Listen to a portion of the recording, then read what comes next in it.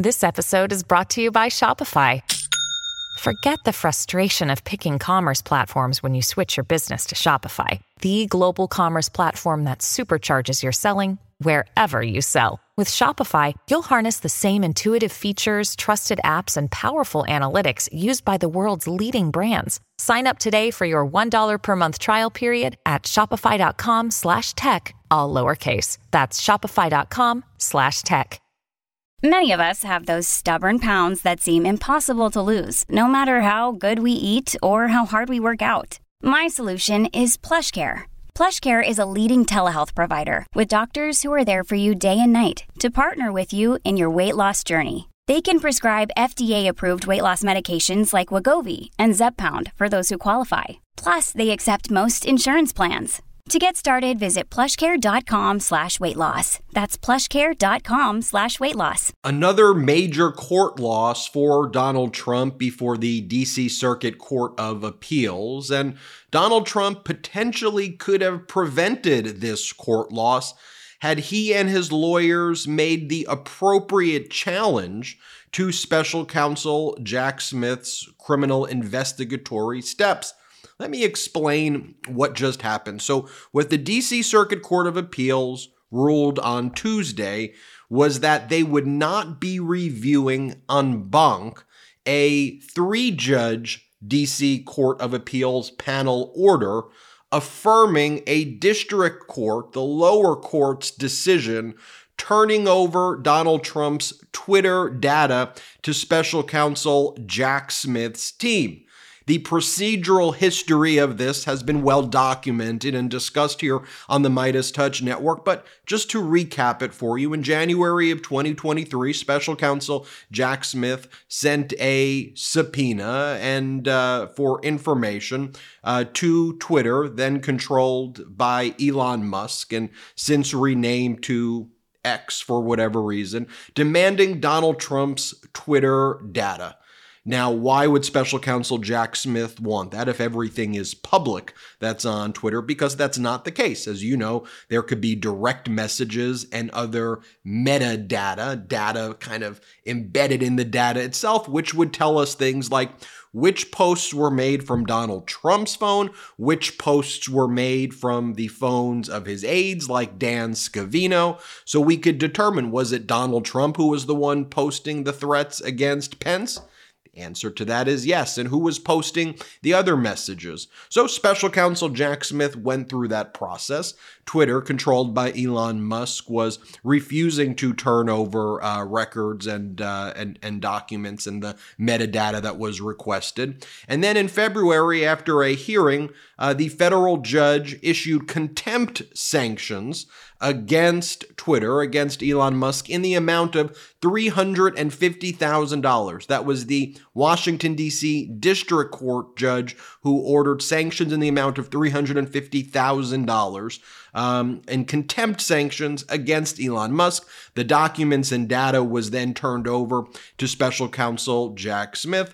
An appeal followed by Twitter or X, and then the Washington, D.C. Circuit Court of Appeals panel agreed with what the district court ordered, turning these records over to special counsel Jack Smith and affirming the contempt sanctions against Elon Musk. But during that process, when Donald Trump learned about what was happening, Trump had the option and ability to at least make an assertion of executive privilege. And Donald Trump did not do that. Ultimately, had Donald Trump made that assertion of executive privilege, there could have been, I suppose, a sort of balancing of interests to take place to determine whether that assertion of executive privilege is valid to block turning over these Twitter records and this kind of metadata, direct messages, and things like that. Ultimately, had Trump asserted executive privilege, he was going to lose because we've been covering the executive privilege doctrine here, and you now know that former presidents really can't assert validly executive privilege, and even if they could assert it, if there was a compelling government interest, that compelling government interest overcomes the assertion of executive privilege when there's a criminal investigation like this and there's a compelling interest. But one of the things here that the conservative justices on the full D.C. Circuit Court of Appeals all basically said is they thought that perhaps what the judge should have done, the district court judge, I believe it was Judge Beryl Howell, should have done was not basically agreed to turn over these records right away to special counsel Jack Smith's team. There should have been at least an analysis conducted on the issue of executive privilege about whether or not to accept or reject these arguments in the first place. But what the D.C. Circuit Court of Appeals here basically says, though, is that Trump was so incompetent that even when Trump was aware that this had finally happened and Trump got notice that this was taking place, Trump never even tried to assert executive privilege in the first place, and so that moots everything. So therefore, even the conservative justices on the D.C. Circuit Court of Appeals are saying that we really can't even weigh in about whether there should be what's called an en banc hearing in the first place, because these issues are now moot because of Donald Trump's own behavior. Although these conservative justices said we may have liked to have granted what's called an en banc hearing. Don't worry, I'll explain what en banc is in just a minute. It's spelled E-N space B-A-N-C. It's Latin. I'll explain what it means in just a moment. But the D.C. Circuit Court of Appeals says, well, we can't hear it anyway. And here's what they say. They go, the options at this juncture are limited. This is coming from the conservative justices in this order. Once informed of the search, they say President Trump could have intervened to protect claims of executive privilege, but did not. And so these issues are not properly before the en banc, E-N space B-N-C, the en banc court. Nonetheless, executive privilege is vital to the energetic and independent exercise of the president's Article II authority and to the separation of powers, is what this D.C. Circuit Court of Appeals en banc conservative justices have to say here. Are you self-conscious about your smile due to stains? Are your teeth aging you? Popular food and drinks are known to stain teeth. Beverages like coffee, tea, and wine stain them over time. So what can you do to brighten your smile? Well, you should give Smile Actives a try. Smile Actives is safe, effective, easy to use, and will keep you smiling proudly. As you probably already know, I'm a big tea drinker like many people. You may be a coffee drinker, and over time I noticed my teeth lose some of their brightness that I was used to seeing. 97% of Smile Actives users in a clinical trial reported up to 6 shades whiter on average, all within 30 days. Simply add Smile Actives Pro Whitening Gel to your regular toothpaste. It's been formulated with polyclean technology to boost stain removal and deliver active whitening ingredients into the teeth's grooves and crannies to get better whitening. Smile Actives makes teeth whitening gel that can simply be added to your toothpaste every time you brush your teeth. So no change in your routine, no extra time, and no more messy strips, trays, or lights. People will start commenting on your whiter, brighter smile in just days. Smile Actives is the whitening boost your favorite toothpaste needs to give you the smile you deserve. Here's what you got to do. Visit smileactives.com/Midas today to receive a special buy one, get one free offer with auto delivery plus free shipping and handling. That's smileactives.com/Midas. smileactives.com/Midas. MEIDAS. Terms and conditions apply. See site for details. So just what you know, like an en banc is, think about it like this. The first level is a district court makes a decision. Then you appeal to a circuit court of appeals in the federal system. In this case, the D.C. Circuit Court of Appeals supervises the D.C. District Court. So D.C. Circuit Court of Appeals, it's a 3-judge panel that then hears the appeal on what a district court does. And then after a 3-judge panel makes a ruling, in this case, the ruling was to affirm, to agree with what the district court did in making sure these records get turned over to special counsel Jack Smith.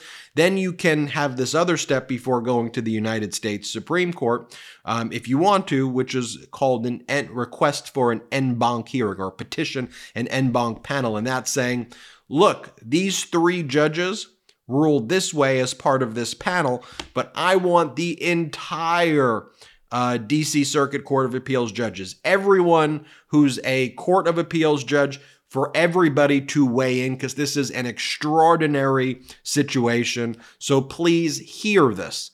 So with this order that I'm talking about now, we didn't even get to the stage, though, where an en banc hearing even took place. At en banc hearing, there could be then oral arguments or obviously written briefings, but even an oral argument before a full panel. So all of the judges who have ever been appointed and currently preside in the DC Circuit Court of Appeals would hear it. But in this order, it is just denying even holding that hearing in the first place because the issues are moot, because Donald Trump never even asserted executive privilege in the first instance when he became aware that this was going on. So in other words, there was a waiver and that this issue was just entirely moot. But the conservative justices are saying here that this could have been an issue had the proper steps been followed that could have gone before an en banc hearing, and then ultimately a decision could be rendered by all of the DC Circuit Court of Appeals justices or judges, but that is not what's going to happen. So here, because of the steps not being followed and the issues are moot, and Special Counsel Jack Smith's team has all of this information right now anyway. And here's what's stated. Upon consideration of appellant's petition for rehearing en banc, the response thereto, the amicus curiae brief filed by Electronic Frontier Foundation in support of a rehearing en banc, and the absence of a request by any member of the court for a vote, it is ordered that the petition be denied per curiam, meaning it's like an unsigned and it becomes the full decision of the court. But there are these conservative justices, Rao, Henderson, Katsas, and Walker. While they respect the denial of en banc, they gave a statement basically about had the procedures maybe been followed differently by Trump, and had this procedural posture been different, they may have granted an en banc hearing of this and may have ruled differently than what the 3-judge Circuit Court of Appeals panel has ruled. I think this is an interesting ruling to kind of analyze as well in the context of what will the DC Circuit Court of Appeals do when the 3-judge panel that heard Donald Trump's absolute immunity argument rejects Donald Trump's claim of absolute immunity in the DC criminal case against Donald Trump for trying to overthrow the results of the 2020 election. Will they want to hear that en banc? Do they think that raises novel issues regarding the separation of powers and roles of the executive such that they want to hear it the same way, had the procedures been followed, they want to hear it here? I just tend to think that the law regarding absolute presidential immunity and the arguments being made by Trump's lawyers about SEAL Team 6 being able to kill political opponents and you would still have absolute presidential immunity are so far-fetched, combined with the jurisdictional threshold issues in the Washington, D.C. federal criminal case against Donald Trump regarding that 1989 Supreme Court case we've been talking about here called Midland Asphalt, which casts a great deal of doubt that Trump was even allowed to take this interlocutory appeal in the first place, to have an appeal even heard on the issue of absolute presidential immunity before there is a conviction, before there is a final rule in the district court proceeding. So that is all going to come to the forefront very soon. But anyway, another loss for Donald Trump. I guess even technically this was a case involving the sanctions against Twitter or X. It's a loss for Trump because Trump's information was turned over. Trump didn't follow the appropriate steps if he wanted to challenge that. But ultimately, even if Trump did challenge it, as I read this order, they're just saying at least deliberation should have been spent by the district court judge to analyze the issues of executive privilege in the first place. They're not saying Trump has it, and almost certainly Trump did not have it. But here, the full panel of conservative justices, at least, and not the other justices, but that group I told you about was saying, you should have paused, district court judge, to at least assess and analyze the issue of executive privilege, even if ultimately you found it didn't exist. But then ultimately, when Trump was alerted of these proceedings, he still did not file the appropriate paperwork. So there's nothing we could do about that now. It's everything you need to know right there. I'm Ben Meiselas. This is the Midas Touch Network. Hit subscribe. Let's get to 2 million subscribers by the end of this month. I think we can get there together. Thank you so much for watching this and have a great day. Hey Midas Mighty, love this report? Continue the conversation by following us on Instagram @MidasTouch to keep up with the most important news of the day. What are you waiting for? Follow us now.